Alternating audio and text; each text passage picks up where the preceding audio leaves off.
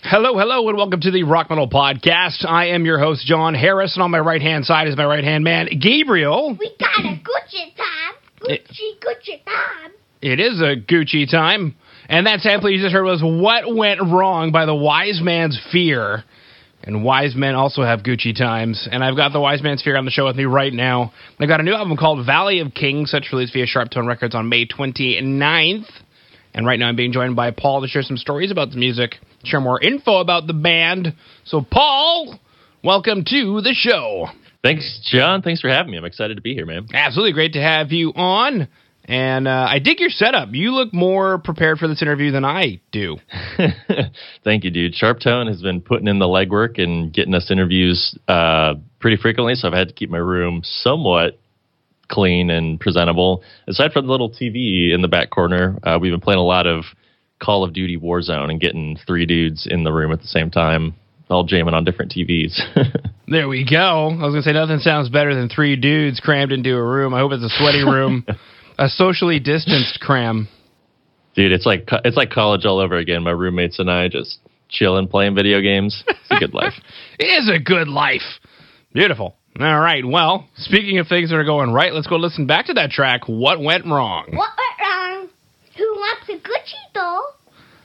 All right. Coming back from the track, What Went Wrong. And I don't know. I just dig it, Paul. I just dig it. Your cup is blue. The mic you've got is blue. The tint on the music video is blue. There's a lot of blue going on here. We were feeling blue when we wrote it. It all, it's all symbolic. Exactly. It's all blue in the music video. All blue, baby. So true. So true. And the funny thing is, I think, if I'm not wrong, my note is you guys are fantasy core. Yes, sir. That is the sort of term that we have cut out to establish our sound. We got really tired of trying to explain to people, well, it's like melodic modern metalcore with fantastical sonic elements and lyrics that depict a story set in a made-up fantasy universe. It just became like way too much to tell somebody in 30 seconds if you were trying to describe the sound. So fantasy core, we do metalcore, and we do it fantasy style. So that's sort of how we landed on that. Yeah. Because the thing is, the two tracks we're going to be chatting about today, I think, are quite different from each other. Or maybe you feel differently. No, I'd agree with you for sure. And I remember when I heard the first track, and I always wait for a second track before I have people come onto the show. When I heard the second track, I was like, whoa. It's like, whoa. It's a completely different band or something. What's going on here?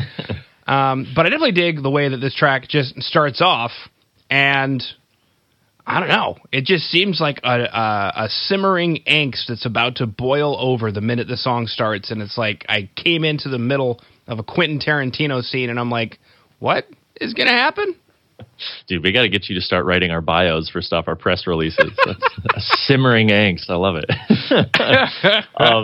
Yeah, man. I mean, our vocalist, Tyler, sort of spearheaded that whole track. Like he wrote the guitars, he wrote the structure for the whole song, he wrote the vast majority of the lyrics. But yeah, it's kind of a fun band to write for in that. So when he wrote that song, he was writing it about a really turbulent time in his life a while back, because we started writing for this record a while ago. So there's that meaning to him. And then we'll also, once songs get written, we'll repurpose them and assign them sort of a slot in the story arc of the album. So it's every song kind of has this duality where there's a personal component, but then the side that's presented to people is a lot more conceptual and metaphorical, and it's being spoken through the voice of these characters. So it sort of creates that barrier of separation, which is a fun little poetic device to use. Yeah. Okay, so take us through that. So there's a character in the track then, or through the whole album, or how does it work? For sure. And actually on this record, there are 5 protagonists. It's sort of, we like to describe this record as if Lord of the Rings, if the Fellowship of the Ring and Journey to the Center of the Earth had a baby and dropped it through Alice in Wonderland's looking glass, like it would be something like this record. There are 5 main characters, and they're each the greatest warriors in the land at the time. And they're setting out to destroy these 5 evil relics that are left over from our second record, The Lost City. And so the whole thing is this quest for them to find the Valley of Kings, which is the only way that they can destroy the relics. So it's sort of the trials and tribulations of the group. And each of them represents a philosophical worldview. So you've got nihilism, absurdism, monotheistic, or atheistic existentialism, theistic existentialism, and then the last character just represents a blank slate, so unaffected by a preset worldview. But yeah, they're all just making their way towards the middle of the earth, as one does, and it's sort of providing a commentary back and forth between the problem solving of different worldviews and how you can see the same events and filter them very differently depending on your predisposition. Wow. And then when you go towards your doctorate in sociology, you could present this as your thesis work. Oh, dude, if I ever go back to school, I feel like it'll be out of a midlife crisis or something. I'm so glad to be out. True story. Go ahead. Sorry. I was going to say, our poor bassist Thomas is going to school at Indiana University right now in Bloomington, and got sent home because the whole campus closed down as per the pandemic. And yeah, it's been a bummer for him. It's been like a rough transition. He's got to go live in my hometown, Kirkland, Indiana, for the next bit, at least till the fall semester at the soonest. And yeah, they've got about the slowest internet on the world, so I feel bad for him. Not in Kirkland. Not in Kirkland, yeah. Not through the 421 and the 38. Which is a perfect place to Gucci. It's the perfect place to Gucci. It was founded in 1830, and I'm sure in 1830 in Indiana there was no philosophical viewpoints at that point in time. Yeah. Who just wants a Gucci? On the road sign, it says, Kirkland, the perfect place to Gucci. It does. On the way into town. The perfect place to Gucci. What went wrong? Nothing, man. But yeah, because of the whole, pandemic, I was thinking, okay, well, what if, I don't know, for some strange reason, I feel like I should go back to school. So I went to our university's website and started looking at master's and doctoral degree programs because I already have a bachelor's. And I was just looking at everything that they do, and I was like, these people are useless. Like, don't tell them that. Don't let them know. Exactly. Don't let the academics know that they have no purpose in life. Because oddly enough, just through this pandemic, and obviously work as a chef, because I used to be an engineer, and then that work dried up where I was at, so I went back into cooking. And I've become so useful that I look at people just pandering about with, academic terminology for something that isn't doing anything for anybody, and I'm like, wow. That used to seem so fun, but now I just want to be useful. Like, I just want to go grow a tomato so I can give it to somebody who doesn't have food and go, here you go, here's food. It's kind of interesting to hear the perspective of an ex-engineer now finding more utility, being a chef, being something very practical. That's kind of a cool perspective. I feel like if someone's like, oh, what's the most practical career? They'd be like, oh, engineer, you make stuff, but it's all supply and demand, if people need food, bottom of the hierarchy of needs. So, that's where a lot of use comes from. Mm-hmm. Exactamente. Now, if you know the track What Went Wrong, then you'll super de-duper love the Blue Tint music video that we had actually just chatted about in the beginning. I guess maybe just take us through the music video. It looks like a simple performance video, but take us through maybe some of the thematics of, like, for example, why is it blue? Because it's cool? Yeah. Okay. It is. Blue is a cool color. So the trajectory of the record places What Went Wrong sort of in the middle, and it's very literally like what went wrong with the Company of Five on their quest, and it's this sort of schism inflection point where some of the group members want to turn back and abandon the quest. The other ones want to stick to this like blood pact that they swore. So it's sort of like the group reflecting on itself, and but it's also the reason it's blue is there's it feels like a little bit cold and dark, and it's also the precursor to, or it comes right after the track The Cave, I believe. It's right next to The Cave on the record, and The Cave is where they actually start to enter the tunnel that's going to lead down to the center of the earth. So they're recently underground and everything's got this like weird, fleety, shadowy feel. So that's what we were trying to replicate. We've got some red accent lights to kind of mirror, the track The Cave is based on Plato's analogy of the cave. So in that analogy, there, the shadows on the wall and there's this fire in the middle, but it's like this really dark, depressing setting. So we were trying to sort of draw on some of that, but then package it into a performance music video that, provides some contrast to our first music video, The Relics of Nihilux, where there's a lot of dense storytelling going on. This one is a little more accessible to people who may be new to the band, but it's still, has a little bit of symbolism in there. All right. I'm on a Wikipedia page right now looking at the allegory of the cave.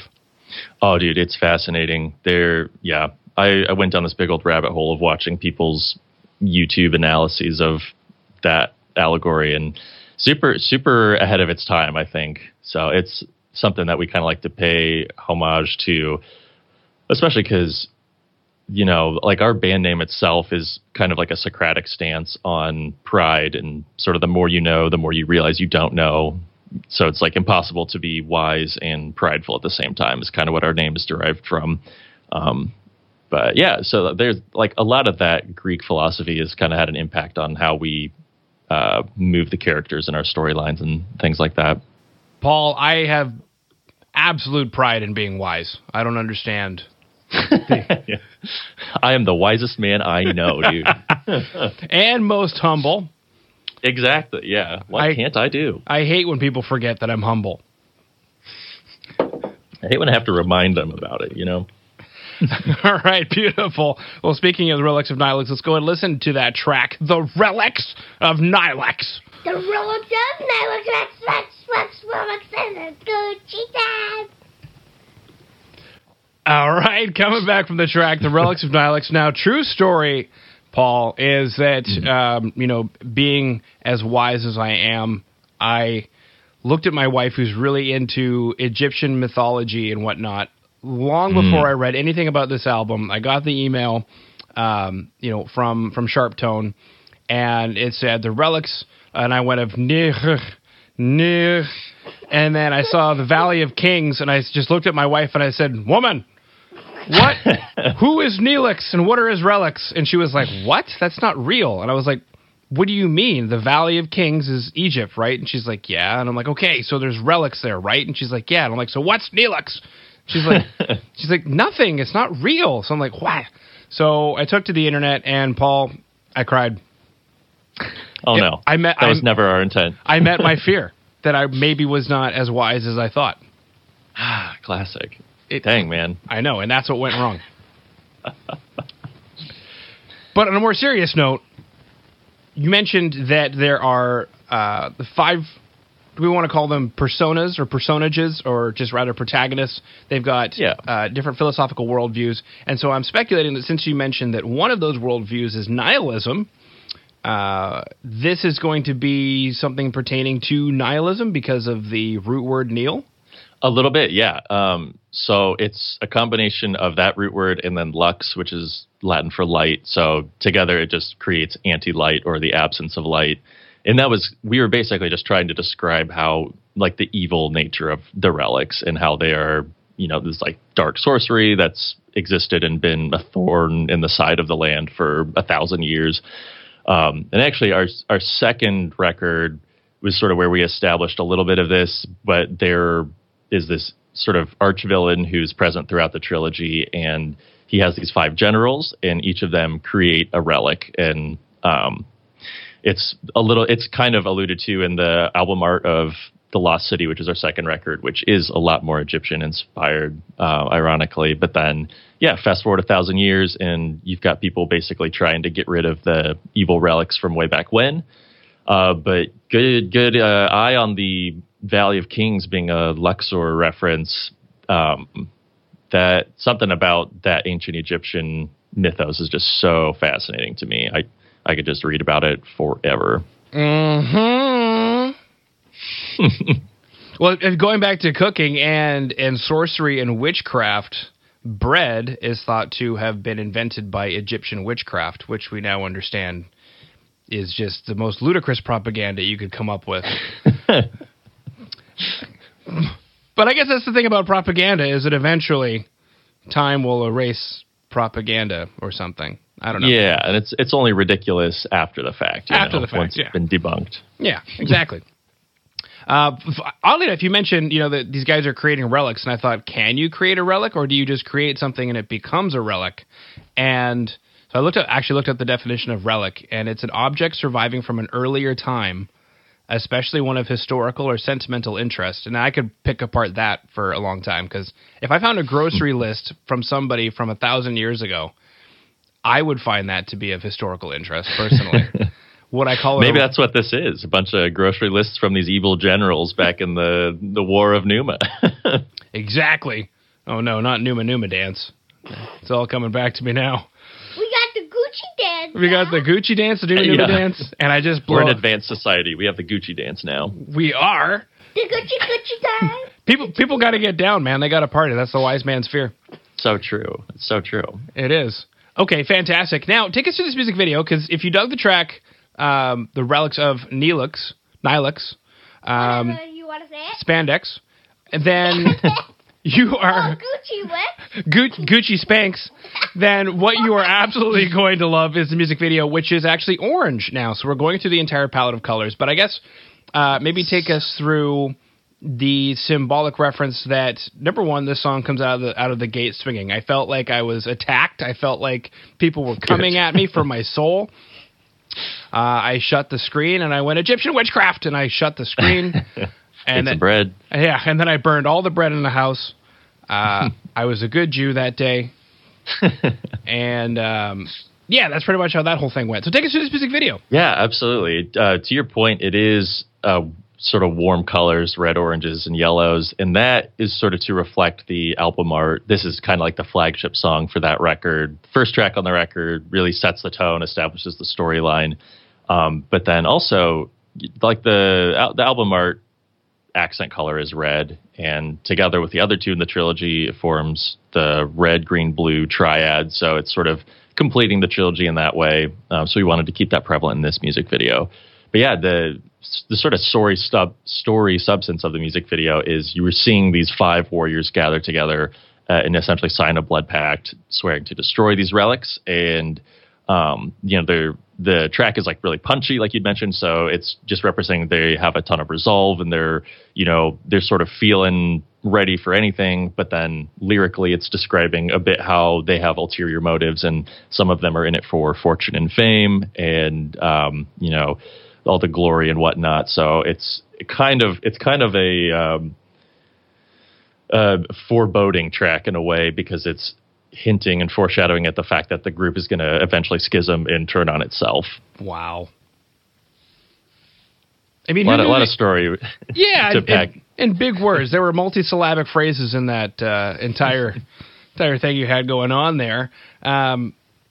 David Hall, actually, on YouTube says, "Why is the wise man's fear so underrated?" I hope he was talking about the book, because that's especially true of the book. You're like, because we are definitely not underrated. But thanks, David. Yeah, thanks, Dave. Thanks, David. We have a lot of pride in how wise we are, and we do not have that fear. Because it wouldn't be wise to have and fear. We're Gucci. And we're Gucci. Es Gucci, ma? I don't think that's how things go today. Beautiful. Now, if you dug the 2 tracks, What Went Wrong and The Relics of Neelix, then you were going to be super excited that on May 29th via Sharp Tone Records came a full album called Valley of Kings, and you kind of mentioned that it's not what I thought it was, which is why I cried. Emotionally on the inside. I kept it inside. It's important to teach the children that men don't cry. There you go. Yeah, exactly. Yeah. But we got these 5 protagonists, and it's like if Lord of the Rings and Alice in Wonderland made a baby, which is quite an interesting scenario. And the baby Gucci. And the baby is Gucci. And they are on their way to the Valley of Kings to destroy relics, and they have 5 different worldviews. But I mean, I guess maybe run us through that. I don't know, maybe you should run us through it one more time. Maybe just take us through the fact that the 2 tracks that we listened to today are really quite different from each other. So what should we expect from the sonic landscape with regard to the album? And maybe a better question, Paul, is when you guys put together the body of work, what was the intention maybe musically? And I think we've gotten a really good idea lyrically of what you guys set out to do, but musically maybe, what did you guys set out to do? Yeah, great question, man. For each record, we'll establish like a overarching concept first, and then sort of parallel to that, we're working on a bunch of instrumentals. And then, yeah, sonically, the record is informed sort of by the story, and that just means, so you have a track like Relics early on in the record correlating to the story material early in the record, but it's fun modeling a record after a story because you get this sort of natural trajectory and ebb and flow of energy. So As far as the decision to release the singles we did, we wanted to use the first one, Relics, to sort of reinforce that we haven't gone soft and we haven't, become a radio rock band like every metalcore band seemed to be trying to do for a little while there. And also to get some of those heavier story elements across. But then the second single we released to demonstrate a more melodic side and to sort of reinforce the dynamicism of the record and show that there is a trajectory. And it's fun sonically. We took like a lot of the fantasy elements from this record are ancient Celtic instruments, which was sort of a decision we made ahead of time because that sort of mysticism and that warrior culture we felt like aligned sort of with the story we were trying to tell.